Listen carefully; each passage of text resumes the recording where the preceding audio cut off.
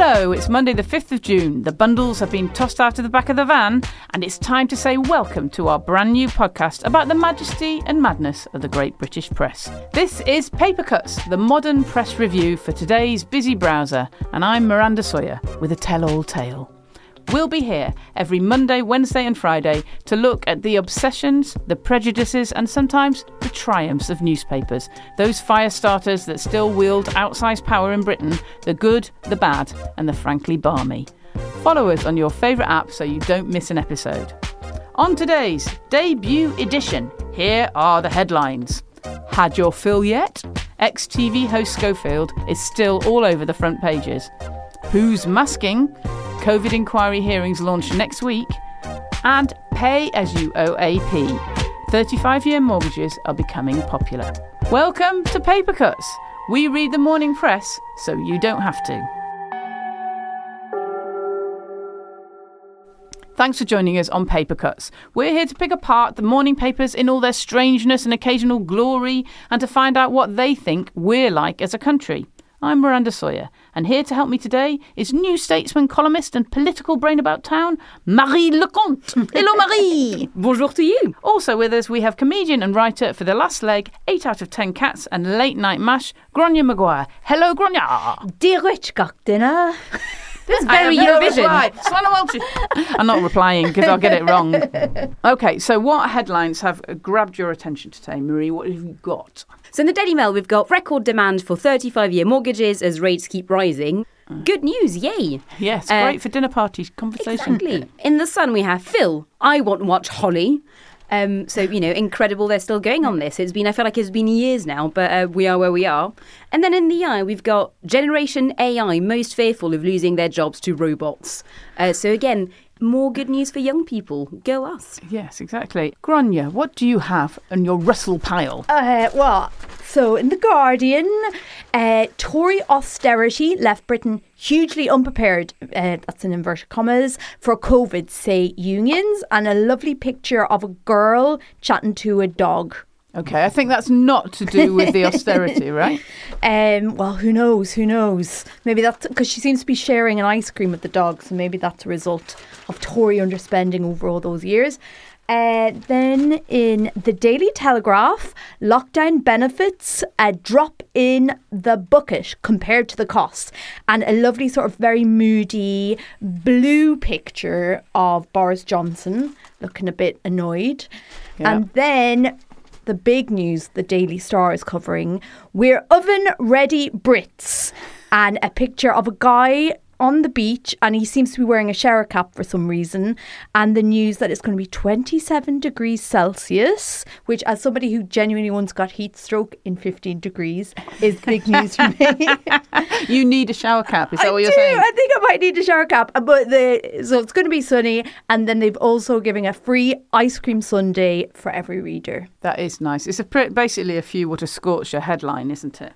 So let's have a look at some of the stories. Let's have a look at the Philip Schofield story, Marie. You have got a couple of things here. We've got The Sun.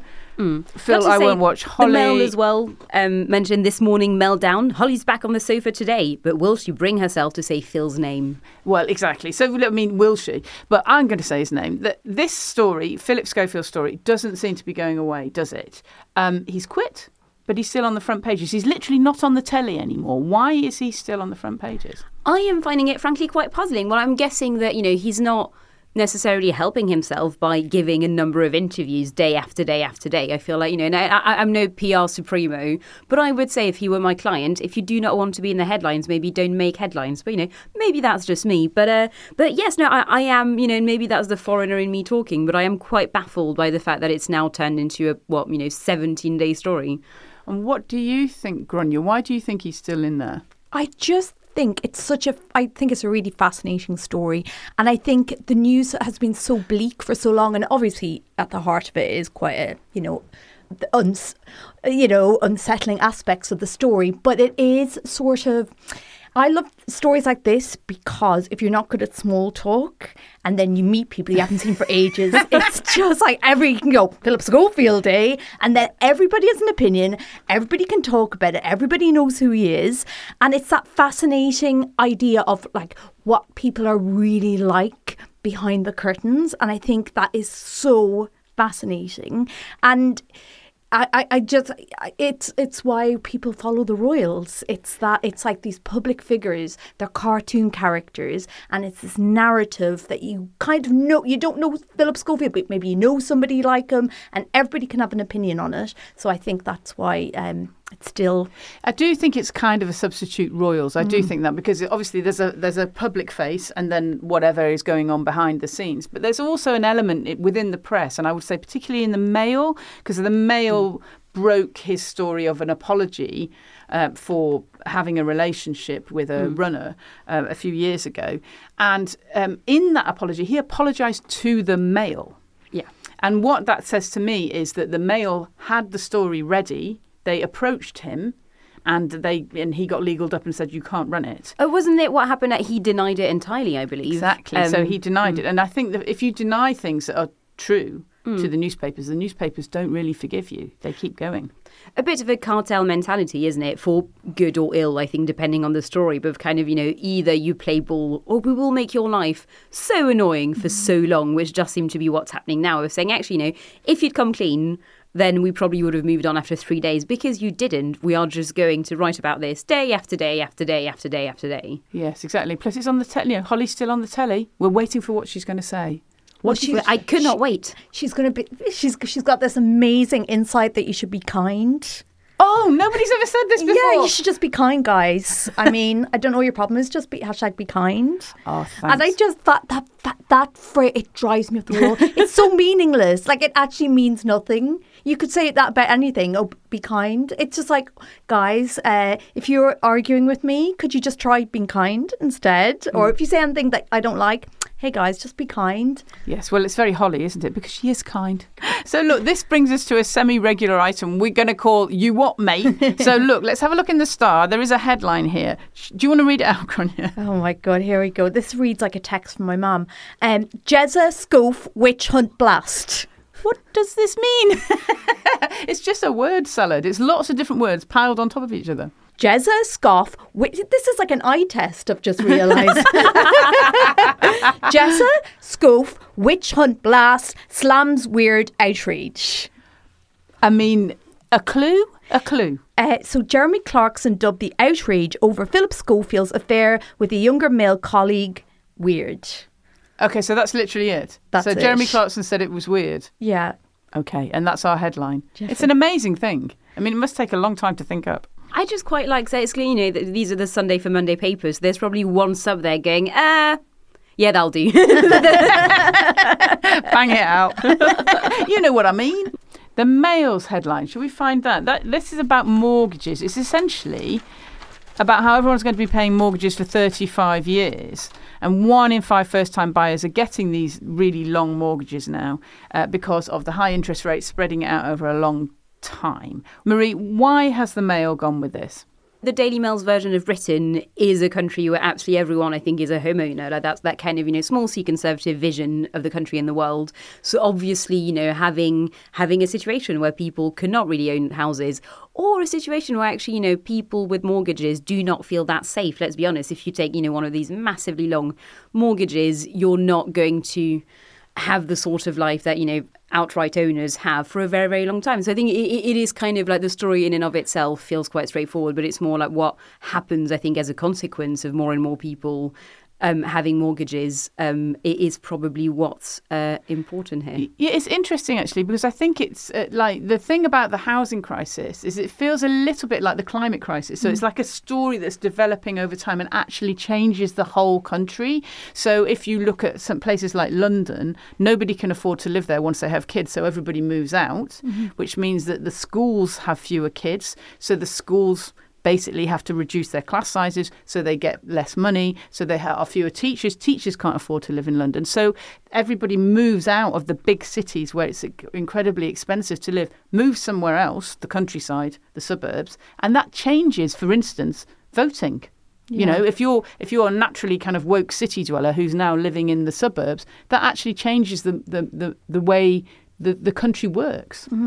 I mean, I'm so dopey. When I read that headline, I didn't realise that was a long time for a mortgage. I mean, it's like so aspirational. To my head, it's like, oh, if you get a mortgage, you just pay that forever. Like it's No, so... same. I was like, oh, is that not normal then? Like, I remember the first time I realised that my parents had probably paid their mortgage off. I was like, oh my God, they just live in their house for free. I couldn't get it.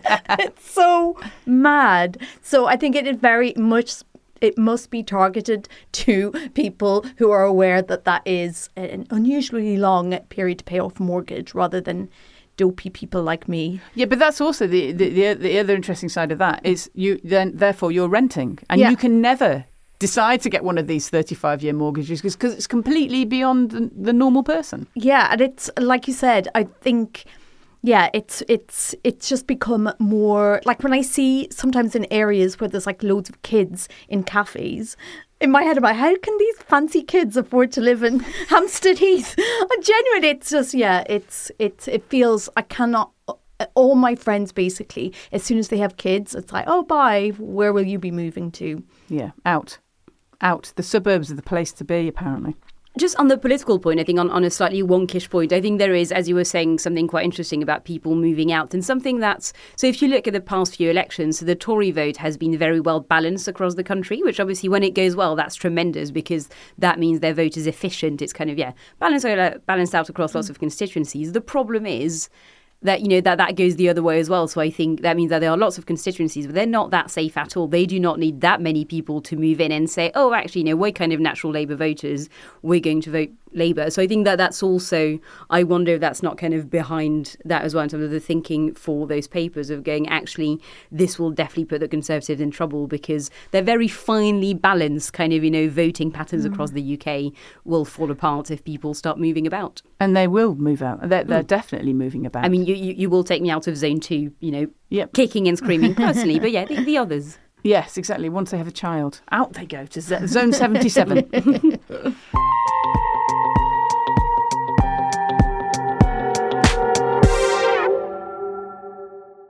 This is the Guardian headline. Tory austerity left Britain hugely unprepared for COVID, say unions. The UK COVID inquiry is going to start its opening hearing next week. This is the Guardian story to bring the context. What is it, Grania? Yes, so there's a TUC report that is saying that because of the Tory austerity for 12 years, Britain was completely unprepared for COVID, and that's why the country did so badly during COVID and during lockdown because of all these years of austerity. Yes, I mean, £14 billion in cuts in social security support to households since 2010 is one of the things that they said. So that meant that people who were living in poverty were more likely to get ill from COVID, as we know, and there were more people in poverty. There's some terrible stats in the article, I must say. Like it says that 2019 capital investment in UK health sector was 10% below 2010 levels.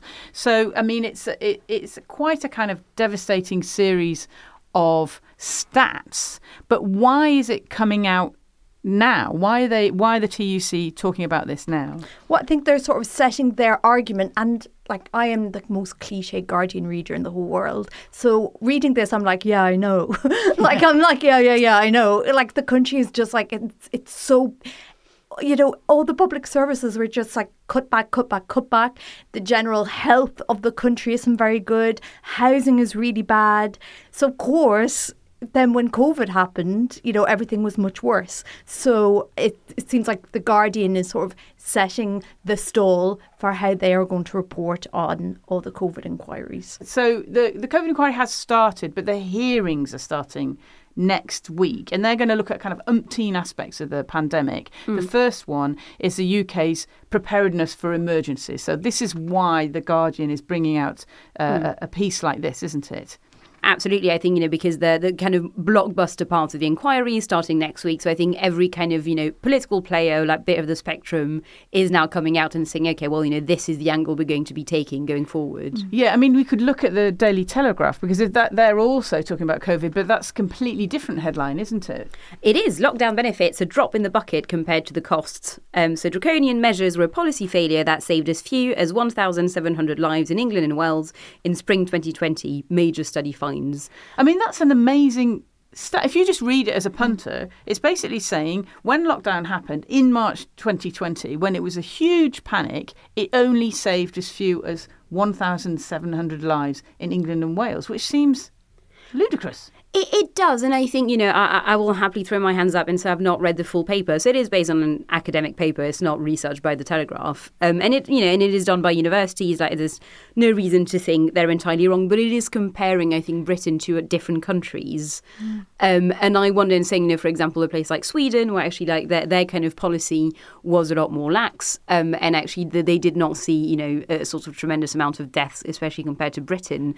But my thing is like, and again, this is an honest question. I'm a bit like, okay, but can you compare the health system in Sweden to the NHS? Because we all remember, I think, and again, I am someone who I would say, think and thought at the time that the lockdowns should have been a bit more lax, actually, and a bit shorter. But we remember what it was like, especially in spring 2020. The NHS was on the verge of collapsing. We all know or knew people who worked in hospitals. None of them were coping. I think not a single hospital was coping in Britain in the spring 2020. So the idea that, without a lockdown, we would have been fine, like we specifically in Britain would have been fine, feels quite puzzling, I will say. And it's also, I mean, why is it's the Telegraph that's running this story? I think sometimes when if you read a lot of papers, you kind of go, oh, that seems completely fine. Over here, we're talking about austerity, and over here, we're talking about we don't like lockdowns. Lockdown don't work. I mean, it's a Telegraph angled story, isn't it? It is. So they have gone to use the technical term, they've gone mad libertarian, over the pandemic. Which I find really fascinating, because actually if you look at, there's not an obvious constituency in the country in terms of, if you're trying to get more readers, actually not. If you look at the polling, especially in Britain, very few people think or thought at the time that the lockdowns were too strict. But also even politically, it's really not. So that there's a slither, I suppose, of the Conservative Party who really went anti-lockdown, but it's not even a big one. Even Boris Johnson, who was once upon a time their great hero and their great hope, he's the one who did the lockdown. So no, I do find it quite puzzling, and I'm usually I'm not a fan of saying, the shady newspaper editors with their weird views. But actually on this one, I can't really think of what else it could be. I think that it's just the people high up at the Telegraph have become mad libertarians. But also, the survey has been published by the IEA, the Institute of Economic Affairs, a Tufton Street outfit. Who are they? Oh, mad libertarians. But no. So the slightly longer version is that they are a think tank. I mean, they've been around for a very long time, but kind of, again, on that very sort of like hyper free marketeer kind of Tory side, where, they were the big sort of Liz Truss supporters, to give you a general flavour of kind of who they are. But no, so they encourage, I guess, any kind of, very libertarian, small, tiny shrinking state thinking in the Parliamentary Conservative Party, but also in friendly Fleet Street outlets. So essentially, I mean, this is a big headline, but it's taken from a survey that has been published by quite a kind of right-wing think tank. It is, and I think on a slightly wonky but cynical note, it is quite funny that several of the stories, the front page stories we've discussed today, have just come from surveys or press releases, etc., done by other people, which I think is a classic of the Sunday for Monday newspaper headline. They were going, there were no real news. There were, again, 3 journalists in the newsroom, and they went, oh, what's in my inbox, and can we turn this into a front page, because there's nothing else going on. I think that is generally the conduit through all the stories we've been discussing. The COVID inquiry is going to have a bit of a job, though, wading through all these political angles, don't you think? Well, this is what I find so cynical about it, because it feels like, so the way the Telegraph is covering it, it's very like, oh, well, do you know what? I mean, mistakes were made and it probably did go a bit too far. And then it sort of sort of colouring how we all remember lockdown, because then we all kind of go, yeah, kind of, they probably did go too far. So then, like, if people broke the rules, well, I mean, the rules are a bit silly in the first place. And then if mistakes were made with sort of contracts and who were getting contracts, well, you know, so many people made mistakes, and it's better to move on, and we all went too far. And I think that's such a cynical rebranding of what happened. So that makes me annoyed. But then The Guardian is the union saying it was all austerity's fault. And as a left-wing Guardian reader, I'm like, yes, they are completely right. This is completely the correct angle. So essentially they're appealing to their readers. They're doing their job. Yeah. I'm David Baddiel. I'm a writer and a comedian and a Jew. I'm Saeeda Varsi. I'm a businesswoman and a politician and a Muslim. Jews and Muslims always seem to be in the news or on the news. Lots of people talk about us, and this is us talking about ourselves. The kind of things that people say don't touch, we are going to go there. I mean, I think Jews and Muslims are talking about these things, but I think they're not talking about them together because they're worried that if they do, sparks might fly. A Muslim and a Jew go there. Find us wherever you get your podcasts.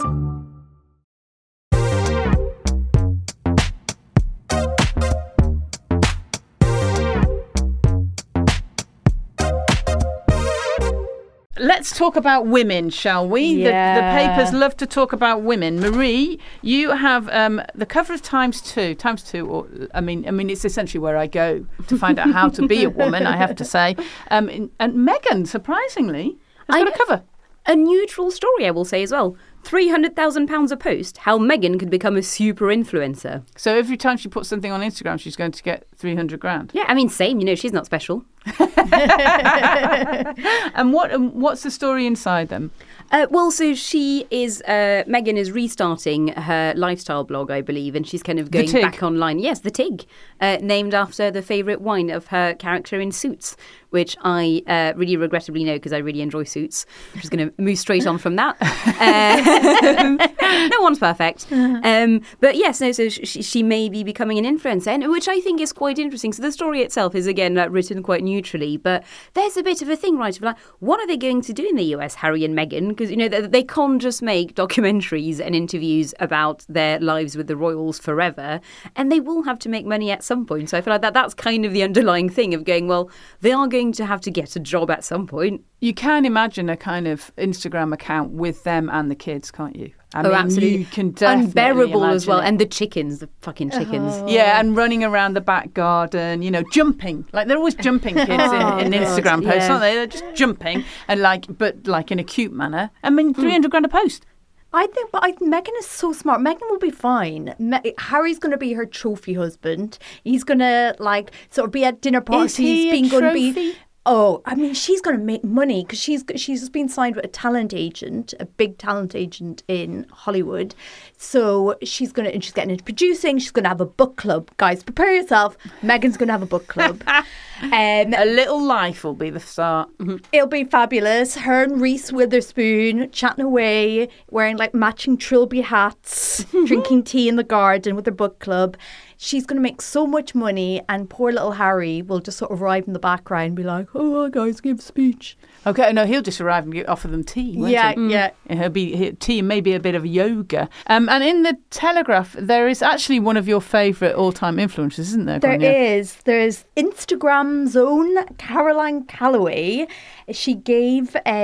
You've got to explain who she is. Caroline Calloway. Okay, I mean, I actually do know, so I'll give a précis, shall I? So she had a kind of Instagram built around the fact that she went to Cambridge University as an American. Yeah. An American. Can you believe it? How did it even happen? An American with long hair and a miniskirt in Cambridge. And then it all went wrong, right? So she presented a very sort of romanticised view of life in Cambridge to sort of tween followers on Instagram, and then she was supposed to write a book about her experience, but then she didn't, and then there's a whole expose about who actually wrote the treatment for the book and who actually wrote her Instagram comments that made her famous. And now she was exposed as a bit of a scammer, and then she said she was going to write a book about being a scammer. Called Scammer, but she still actually hasn't released the book.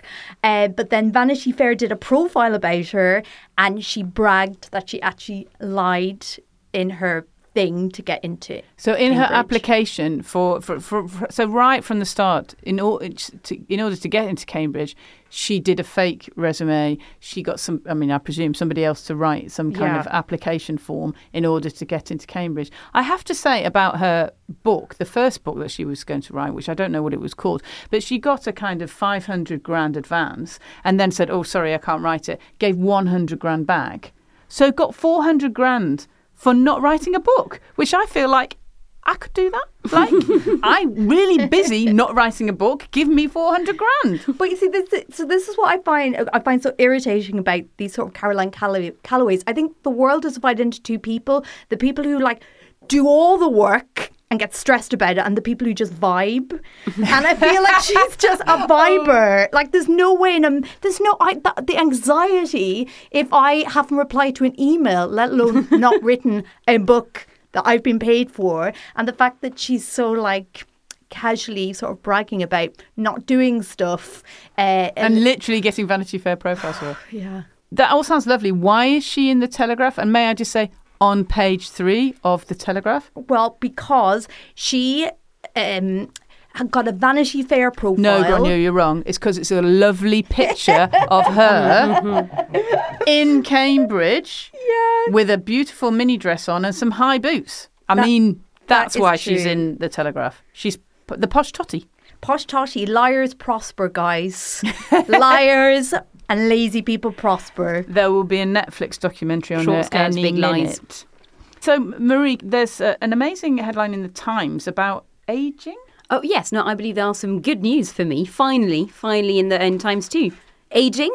No, thanks. I'm a millennial. But I am thrilled about it. So no one told me. I feel like I missed the meeting as a millennial where, we got informed that apparently we are not going to age. This is perfect. I mean, I'd like to say aging, no thanks, I'm Generation X. But unfortunately, it seems to have happened. You don't look a day over 17. Thank you. That's so lovely. I thought you were going to say 70. And we were about to have a fight, but, fine. I mean, I do find this idea that aging and appearance, I mean, it's a constant way to sell papers to us, isn't it? I mean, all the lifestyle is aimed at us, I have to say, and it's about how we can look lovely in short skirts and high boots. It is annoying because actually the actual story is about the fact that my generation has it is the skincare routine generation, and annoyingly I am one of those people. I do wear SPF factor 50 every single day, even if I don't leave the house, even in winter.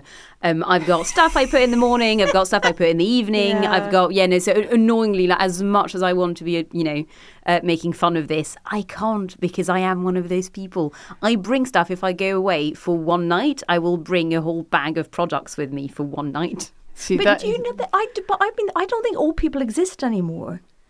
Think about old people, like the old, like if you talk about old people nowadays, like 70s, like if they don't exist, like the oldest people, it's like the Woodstock generation. Like I'm feeling really old now because I feel like I'm one generation down from that. But that whole idea of like, oh, you get really old and you put your hair in a bun, you sit on a rocking chair. Yes, it's not allowed. That's the unfortunate element. I mean, the one thing that you could guarantee would be fun about ageing is the fact you got to wear a headscarf and knot it underneath your chin and bitch about your neighbours and nobody mind. And now that's not going to happen. And like another thing is like retiring. That is aspirational. Maybe that's Very what they true. mean. Like young, Gen Z will be working till they're 92. So, and there's an interesting cover line from the Eye. Oh, yes, I really enjoyed Men Who Cheat on Extraordinary Wives Are Broken, because it implies that actually if you'll cheat on your normal wife, then that's just fine. It's all good. Carry on. Carry on. If you're extraordinary, no good.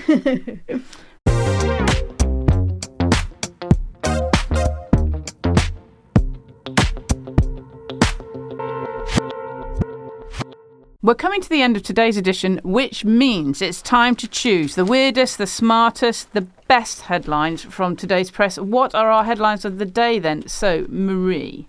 Oh, so I laughed out loud at a story from Metro, which was, passenger airlifted off cruise wasn't even ill. He was just annoying. Off you pop.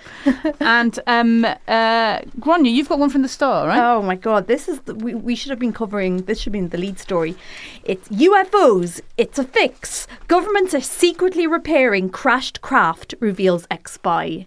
Well, it's the Star. I mean, if you want any UFO information, it's always the Star. Sadly, as a United supporter, lots of good headlines on City winning the FA Cup because Elton John happened to just turn up, have his photo taken in a kind of John Terry manner. And the Mirror has Candle in the Win, which is, I think, pretty good. That's a solid headline. The Sun has Ilkay scored a Rocket Man. Also pretty good. Tenuous, I would say tenuous. Yes. But the Mail has Singing the Blues, and that's rubbish because it should be, I guess that's why they call it the Blues. And the Star has completely let us down. We love the Star, but they have Sing When You're Winning, which is a Robbie Williams song. Yeah. Okay, Marie, you've got one, haven't you? Oh, yes. I've got... The swiftly closed case of my stolen catalytic converter is a sad indictment of modern-day policing. Park Life! Okay, beautiful.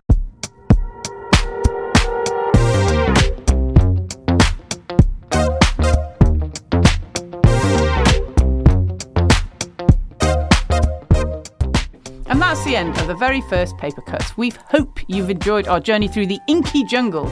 If you have, don't forget to follow us on your favourite podcast app and follow us on Twitter and Instagram at Paper Cut Show. The link is in the show notes, where we'll be marvelling at more of the highs and the lows of the Fourth Estate. Thanks to Gráinne Maguire. Where can we see you next? Well, you can listen to me on my podcast about celebrity breakups the way they were. Oh, yeah. And weep, obviously. And weep. And thanks to Marie Lecomte. And where can we read you next, Marie? I believe in the New Statesman soon, or the iNewspaper, actually. I've got a really fun feature coming out very soon.